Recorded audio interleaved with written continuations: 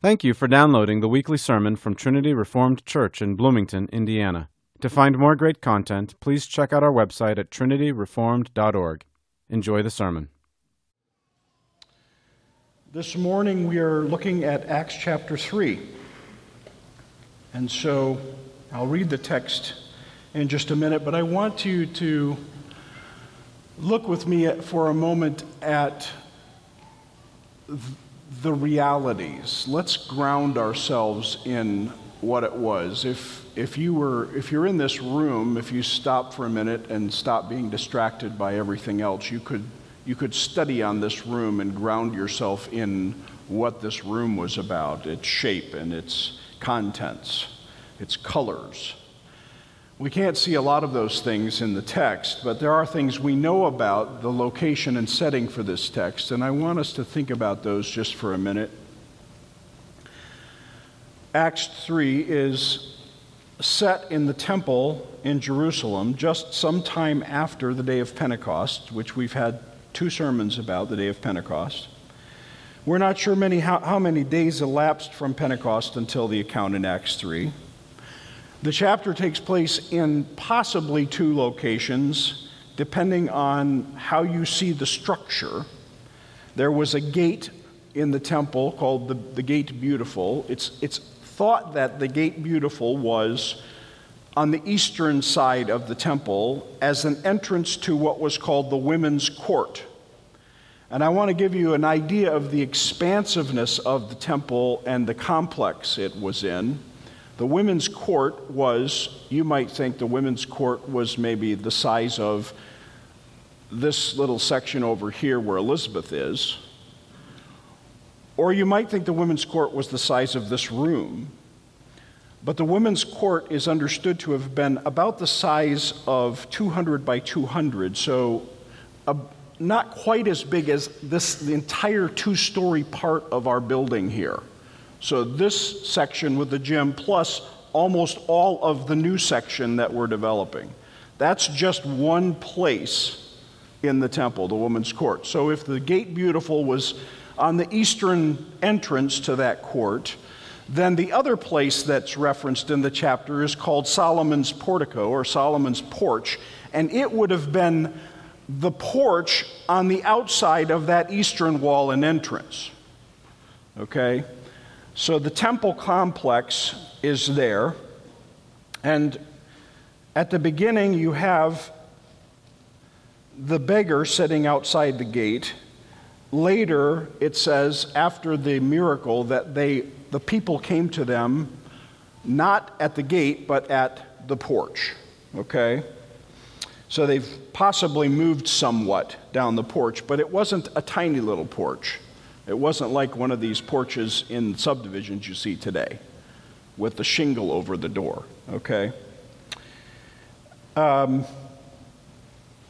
We don't know how close it was to Pentecost. We don't know how many of the people around Peter at the time and John were aware of what happened at Pentecost, of what had recently taken place by the giving of the Holy Spirit. But it's understandable if hardly anyone did, because, first of all, the people in Jerusalem were exchanging all the time. People were coming on pilgrimage, they were coming to the temple, they were coming from other places. There was a constant exchange of people. The temple wasn't sitting like our building out in the middle of 30 acres in the country on the edge of the city. It was in the center, it was surrounded. There were a lot of people available. And they might not have known simply because it was so big. We know in chapter 2 that 3,000 people got baptized at that particular time, and it says more were being added day by day. But it wasn't just that the Women's Court was big.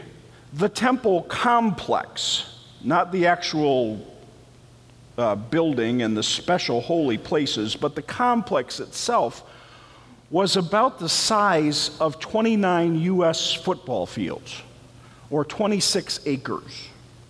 It was a big area. So you could have 3,000 people meeting in the shady grove of the temple complex, and hundreds and thousands of other people coming around and them not knowing about what had happened with those 3,000 people. So I just want you to get a feeling for the surrounding of what's happening in this time as Peter and John are going at the hour of prayer up to the temple. Because what happens shouldn't surprise you or take you by surprise if you're thinking little about what had happened on the day of Pentecost. It shouldn't take you by surprise if you're thinking about how big and expansive this place is and how what we'll see are so many more people being added to the church in just a few minutes. So let's read the text together, if you would read with me Acts chapter 3. Now Peter and John were going up to the temple at the 9th hour, the hour of prayer. And a man who had been lame from his mother's womb was being carried along, whom they used to set down every day at the gate of the temple, which is called Beautiful, in order to beg alms of those who were entering the temple. When he saw Peter and John about to go into the temple, he began asking to receive alms. But Peter, along with John, fixed his gaze on him and said, "Look at us." And he began to give them his attention, expecting to receive something from them. But Peter said, "I do not possess silver and gold, but what I do have I give to you. In the name of Jesus Christ the Nazarene, walk." And seizing him by the right hand, he raised him up, and immediately his feet and his ankles were strengthened. With a leap he stood upright and began to walk, and he entered the temple with them, walking and leaping and praising God. And all the people saw him walking and praising God. And they were taking note of him as being the one who used to sit at the beautiful gate of the temple to beg alms, and they were filled with wonder and amazement at what had happened to him. While he was clinging to Peter and John, all the people ran together to them at the so-called Portico of Solomon, full of amazement. But when Peter saw this, he replied to the people, "Men of Israel, why are you amazed at this, or why do you gaze at us as if by our own power or piety we had made him walk? The God of Abraham, Isaac, and Jacob, the God of our fathers, has glorified his servant Jesus, the one whom you delivered and disowned in the presence of Pilate when he had decided to release him.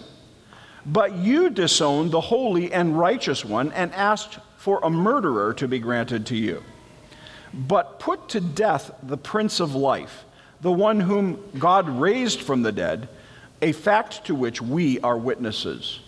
And on the basis of faith in his name, it is the name of Jesus which has strengthened this man whom you see and know, and the faith which comes through him has given him this perfect health in the presence of you all. And now, brethren, I know that you acted in ignorance, as your rulers did also, but the things which God announced beforehand by the mouth of all the prophets that his Christ would suffer, he has thus fulfilled. Therefore, repent and return so that your sins may be wiped away, in order that times of refreshing may come from the presence of the Lord, and that he may send Jesus the Christ, appointed for you, whom heaven must receive until the period of restoration of all things, about which God spoke by the mouth of his holy prophets from ancient time. Moses said, "The Lord God will raise up for you a prophet like me from your brethren. To him you shall give heed to everything he says to you. And it will be that every soul that does not heed the prophet shall be utterly destroyed from among the people. And likewise, all the prophets who have spoken from Samuel and his successors onward also announce these days. It is you who are the sons of the prophets and of the covenant which God made with your fathers, saying to Abraham, 'And in your seed all the families of the earth shall be blessed.' For you first God raised up his servant and sent him to bless you by turning every one of you from your wicked ways." This is the word of the Lord. Thanks be to God. Would you pray with me? Heavenly Father, we thank you today that by your divine will and intention, you have brought about salvation through your Son, Jesus Christ. This is the Christ, the Son of the living God. And we thank you and bless you today as we hear this account of his work, both for one man and for thousands, and as an introduction, as a beginning for myriads upon myriads, and upon our own individual hearts. Lord, we thank you, and we ask that you will help us now, we pray in Jesus' name. Amen. So we have a man who has never been able to walk. The Bible says from his mother's womb. Now, it's not a construct that we use today. Have you used it lately? I don't introduce my son and say he's been left-handed from his mother's womb, right? But it's our loss. Because just like I wanted you to be seeing and understanding the context of where this happened, I want you to see and understand the reality of the lives of the people that this involves. And it involves a woman who has a son. My mother had a son who was born deaf. He was born from his mother's womb, he was deaf. I know what it's like to live with a woman who has a child that from her very coils, is what the word womb is in the scriptures. From her very coils came this child that she travails over because there is some form of defect. So I know what that reality is. But this man himself carried that reality. It was real. And this man came every day living this reality. He grew from a child, eventually old enough to, at some point, we don't know how old, start doing the thing that presented itself for him to make a living, and that was that he would sit or be sat at the gate of the temple to beg. That was what he did. How did he get there? Well, the Bible says he had a crew of people who brought him. They transported him there. We had just read in the men's Bible study, Mark 2, and it talked about the men who brought the paralytic to Jesus and how they actually came and they dug. It says they dug a hole in the roof because they couldn't get into the house in Capernaum where he was, and they let the man down through the roof. Again, the reality. Have you ever stood under an area of roof where somebody was digging a hole through? Understand, debris of some sort is going to fall down. The house was so packed they couldn't get in. Jesus was down there. Who knows how much stuff was raining down until finally down comes this stretcher, lowered by the men. There were men who brought this man to the temple. They brought him every day so that he could do his work. He had a station at the temple, at the complex. A good station, I would say, because it was at a major gate. It had men and women going through it. It was by a major place, right? And he sat there and begged for alms. How far did they have to carry him? We don't know.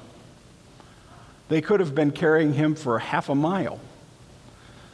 The greater temple area was a half a mile long. That eastern side, it was large. Okay? And so they were carrying him to that place every single day. And Peter and John came to the temple at the time of prayer. Another couple of faces that he notices, but maybe he does not notice. He knows they're there, like he's like this, okay? They're there. You know, it's like you're at your favorite coffee shop getting your overpriced coffee, and the barista knows you're there, but they're not really focused on you yet, right? And that's how it was. There's a reality. They know, you know they're there. You know about them. You know that they know you're there, but there hasn't been any real engagement yet. And then suddenly Peter initiates the real engagement, fixing his eyes on him, and he says, "Look at us." A connection is made. The man locks his eyes with Peter and John with the expectation that he's going to receive a cash donation. Did this man know what he was asking for? Did he know what he was asking for? Well, yes, he knew what he was asking for. He was asking for money. He knew he needed money, money for food, for shelter, for whatever else he needed to carry on his life as it had been carried on thus far. Did he know what the problem was? Did he know what legs were supposed to do? As he sat there, was he thinking, he wasn't consciously thinking about his legs really. He was consciously thinking about his money. He was thinking about his expectation that he was going to carry on as he had in the past. He knew he was crippled, and he assumed that he was going to continue as such. The inability to walk had become his acceptable norm. It was his life. He assumed that Peter and John were interested in helping him continue to maintain his lifestyle, just as those who had carried him to the temple that morning had helped him to maintain his lifestyle for years. But instead, Peter says, "I do not possess silver and gold, but what I do have I give to you. In the name of Jesus Christ the Nazarene, walk." And seizing him by the right hand, he raised him up, and immediately his feet and ankles were strengthened. With a leap, he stood upright and began to walk. And he entered the temple with them, walking and leaping and praising God. And all the people saw him walking and praising God. And they were taking note of him as the one who used to sit at the beautiful gate of the temple to beg alms. And they were filled with wonder and amazement at what had happened to him.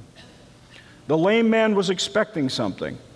But instead of getting what he expected, he received something far different. It was like the woman at the well who met Jesus. She was coming for water. She was surprised that this Jew asked her, a Samaritan, for water. Then when they got to talking about water and its properties and what it took to get water out of the well, Jesus says, "I have water that's different. If you knew what kind of water I had, you'd ask me for water, because I have water that actually wells up inside your soul, and when you have it, you're never thirsty again." And even after he said that, she didn't understand its significance. She thought it was some kind of miracle water that she could have at home, that she could not have to actually come back to the well every day to get, because it was difficult. She had to carry that crock or whatever she was carrying to the well every day to get water. She was tired. He can give me water. Yeah, give me this water because I'm tired. It literally says, give me this water. She was tired of going to the well all the time. Now, she did receive that water from Jesus. She received life from Jesus. Did she have to go back to the well for drinking water? Yes. She still had to go back to the well for drinking water. She had something in mind that she wanted, and he delivered to her something completely different. Peter knew at this moment that it was ordained that the gospel of Jesus Christ, the message of Jesus Christ and the kingdom of God, and the release of this poor soul would all happen at this kairos, this certain time. Right now, it was going to happen. Instant healing. In the name of Jesus the Nazarene, walk. He entered the temple walking and leaping and praising God. There was no gradual process that required months of physical therapy. As the brain learned how to speak to the muscles, and as those muscles slowly developed the necessary tone for action, none of that. Instant. Walking, leaping, praising God. And all the people saw him walking and praising God. Was he only released physically? Is that all that happened to him that day? It doesn't tell us in the scripture. Do you suppose he became a Christian? Anybody wonder if he didn't end up getting baptized? Anybody wonder if things didn't change in his life from that time on? Something spiritual happened to him on that day. I'm sure he became a disciple of Jesus Christ. I'm sure he was baptized. But what else happened to him in the aftermath? Sure, now he could walk and run and even leap, but he had lost his begging job. An absolutely new life ensued. I'm not trying to be cute by saying this. I want you to understand. He was completely in a new place. He hadn't been trained for something else. Something completely new. He knew that he had a new life provided by Jesus Christ, a life that was physically new and a life that was spiritually new. He was born again. Something absolutely new is what was on the horizon. He knew that walking would be the new norm and that begging was a thing of the past. And he knew that there would be some adjustments that had to be made physically. But also spiritually, he knew that he was repenting of his sins and that his motivation was now to grow in holiness as a disciple of Jesus Christ. He was given a new norm, both physically and spiritually. The old norm was gone, and now there was a new norm. And all the people saw him praising God. So eventually, as this man is still with Peter and John, in fact, it says he's clinging to them, they make their way to the porch, and the people see him, and so the people all run to them at the porch, full of amazement, and Peter begins to preach. And his sermon begins with a wonderful setup. He says, "Men of Israel, why are you amazed at this, or why do you gaze at us?" Okay, we would all think, but then he actually adds and connects what he just said to disabusing them of some certain notions, okay? Of course they were surprised. The man they had seen at the temple for years was walking and leaping. But he's also disabusing of them of something that he knew that they were thinking. So he says, "Why are you amazed at this, or why did you gaze at us as if by our own power or piety we had made him walk?" Jesus didn't take his hands and rub them together to get his chi focused and burst his chi energy into the man. Neither had he and John in their religious devotion and the doing of their duty achieved some cache of merit that they could spend on miracles. And Peter wanted them to know, I don't have power, I don't have piety. It isn't us. Because he was about to introduce them to the authority and power of Jesus Christ. It's interesting that there are four sermons in the book of Acts that Peter preaches. And all of them contain at least two elements that are the same. One is he always says when he's preaching, you killed Jesus. Now, there's one time when he doesn't say it quite like that, and that's when he's talking to Cornelius. And he says, they killed Jesus, okay? But it doesn't mean that Cornelius didn't benefit or that Cornelius would have been done differently had he been a Jew. It just means that he changes that sense. But the fact of the matter is, that is part of every sermon Peter preaches in the book of Acts. The second part is, God raised him from the dead. He raised him from the dead. He said, we're witnesses. God raised him from the dead. And so he says this to the Jews. You killed him. You killed him. You put him to death.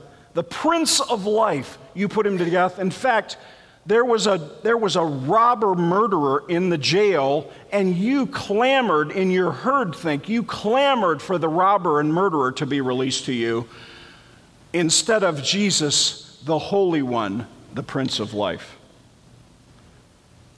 This is sin. This Jesus was the one that the prophets all spoke about. Therefore, return and repent so that your sins may be wiped away, in order that the times of refreshing may come from the presence of the Lord. Turn, repent. He goes into quoting Moses, a quote that they would have all known from the book of Deuteronomy. The Lord your God, in Deuteronomy 18, will raise up for you a prophet like me from among you, from your countrymen. You shall listen to him. This is according to all that you asked of the Lord your God in Horeb on the day of the assembly, saying, let me not hear again the voice of the Lord my God. Let me not see this great fire anymore, or I will die. The Lord said to me, says Moses, the Lord said to me, they have spoken well. I will raise up a prophet from among their countrymen like you, and I will put my words in his mouth, and he shall speak to them all that I command him. It shall come about that whoever will not listen to my words which he shall speak in my name, I myself will require it of him. So those people with Moses, they were saying, don't make us have direct contact with God. We can't take it. And even God acknowledges that they're right. We can't take it. And he uses that opportunity to prophesy about Jesus who would come. Who would do what? He would be the eternal mediator between God and God's people. So that we would never have to see God's face unmediated. Right? Because what would happen? We would die. We would die. The people ran to them. Why did they run? Well, they ran because they were expecting something. What would you have been expecting at that time? You were at the temple. You were at the temple to worship. You were at the temple. Maybe they were just at the temple because it was a big place. Maybe they were, do you think there were people who just went to the temple for kind of their own temple tour? You might have been at the temple for any kind of reason that day. And you heard or saw or understood that there was a man who had been lame from birth who was healed immediately.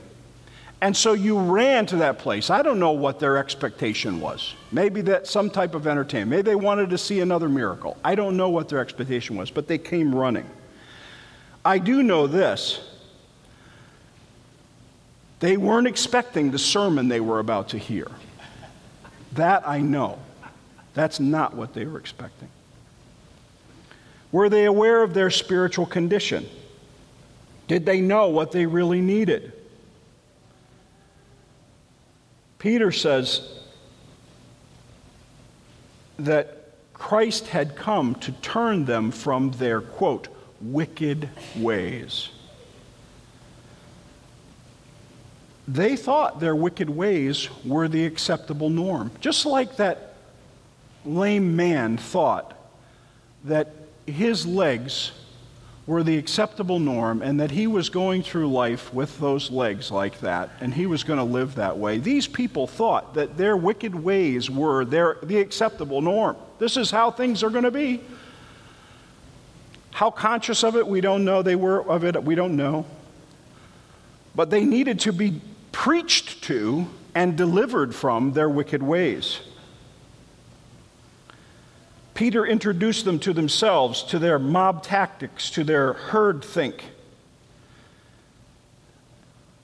Herd think always seems to focus outward, on someone else, on protecting the herd's prerogatives, practices, prejudices, preserving these things so that we don't have to turn from our wicked ways, right?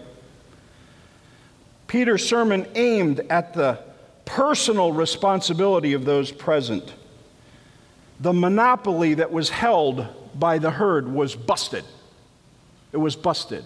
You know, if you want something contemporary, it's kind of like, it's in some ways like the arrival of a busload of immigrants to Martha's Vineyard, okay? Because suddenly at Martha's Vineyard, I'm not making a comment on whether we should love immigrants. We should. The scripture says we should.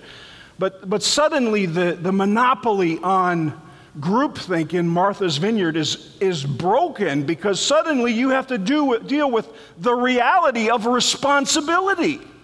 And that's what happened here when Peter preached to them. Suddenly they were made aware. You're responsible. You're responsible. The Holy Spirit pierced these souls to the heart, and they felt the weight of their wicked ways.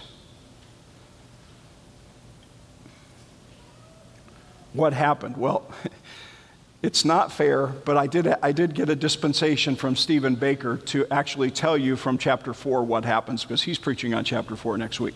And it ends with Peter's sermon ending. What happens in chapter 4 is that Peter and John are arrested, and that with them the formerly lame man either is arrested also, or at least he's taken with them to the court. And it says in the context of those court proceedings going on that no less than 5,000 men believed from their hearing of that sermon in the context of the healing of that man. 5,000 men. We don't know how many women. That's a big group of people. That's a big group of people. And the power of the Holy Spirit as he works, as the testimony of Jesus changed their lives. Thousands of lives beginning, believing. Thousands of people whose old norm was their wicked ways, but whose new norm is holiness unto the Lord. Whose new way is Jesus is Lord. Whose new way is repentance and faith. Just in a day. Just in a day. I assume that these ones joined themselves to the others that had already been a part of the church. Maybe they found out, where's everybody meeting? Where do you guys go? We meet over in the Shady Grove, over there. And they started meeting with them, devoting themselves to the same things that the others were devoting themselves to: the apostles' teaching, to fellowship, to breaking bread, to prayer.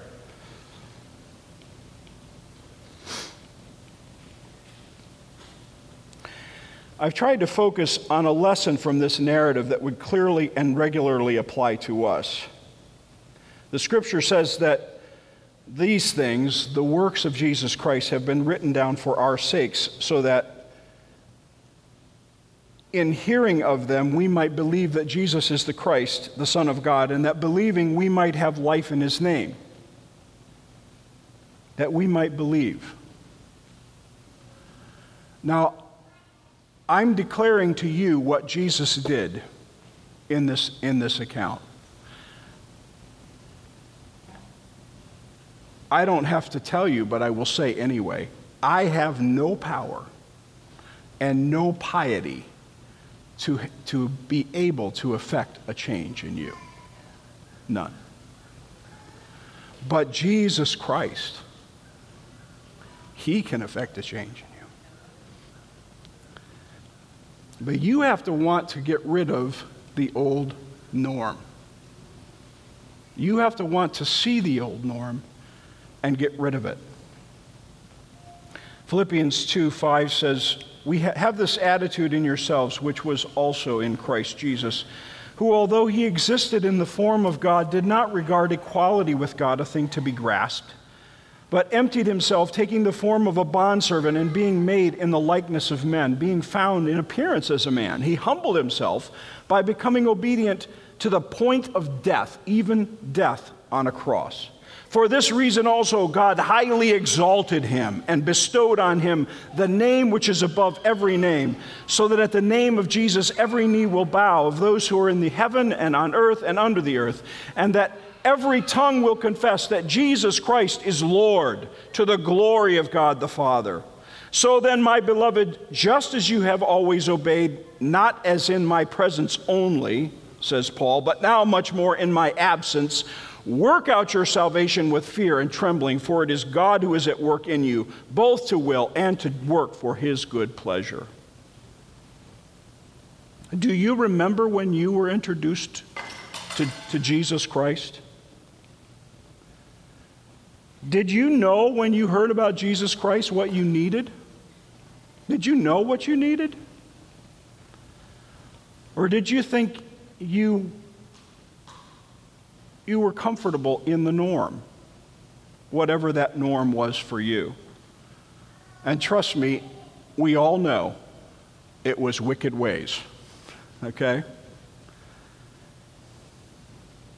What was the acceptable norm that you lived in before you believed? Have you found a new norm?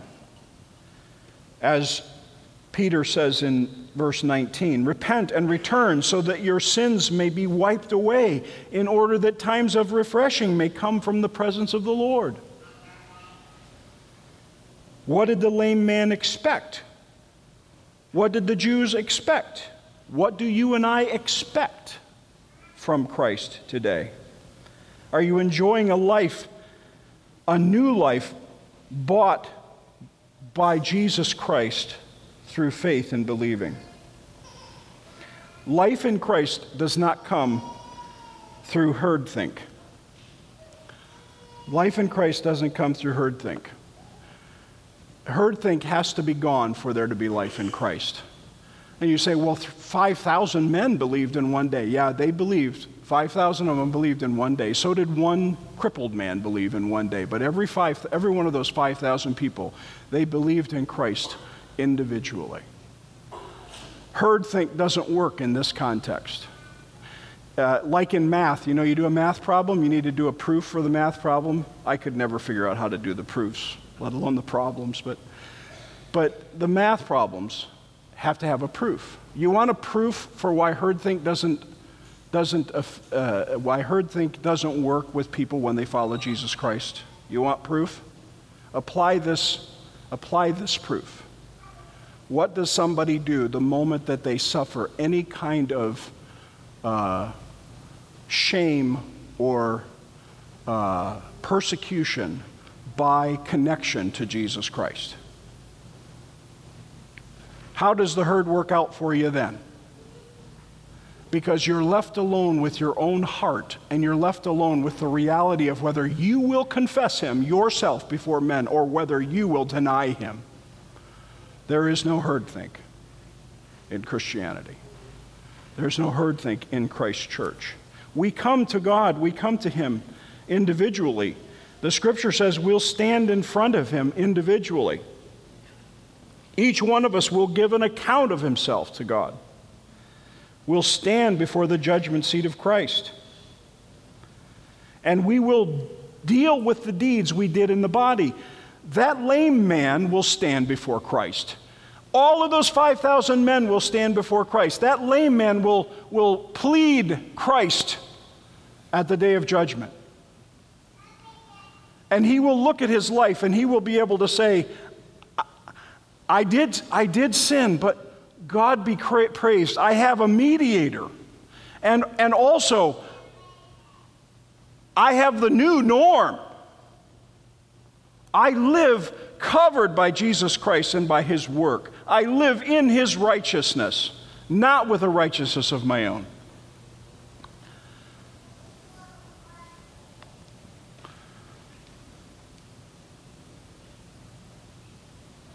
We must come individually to Christ.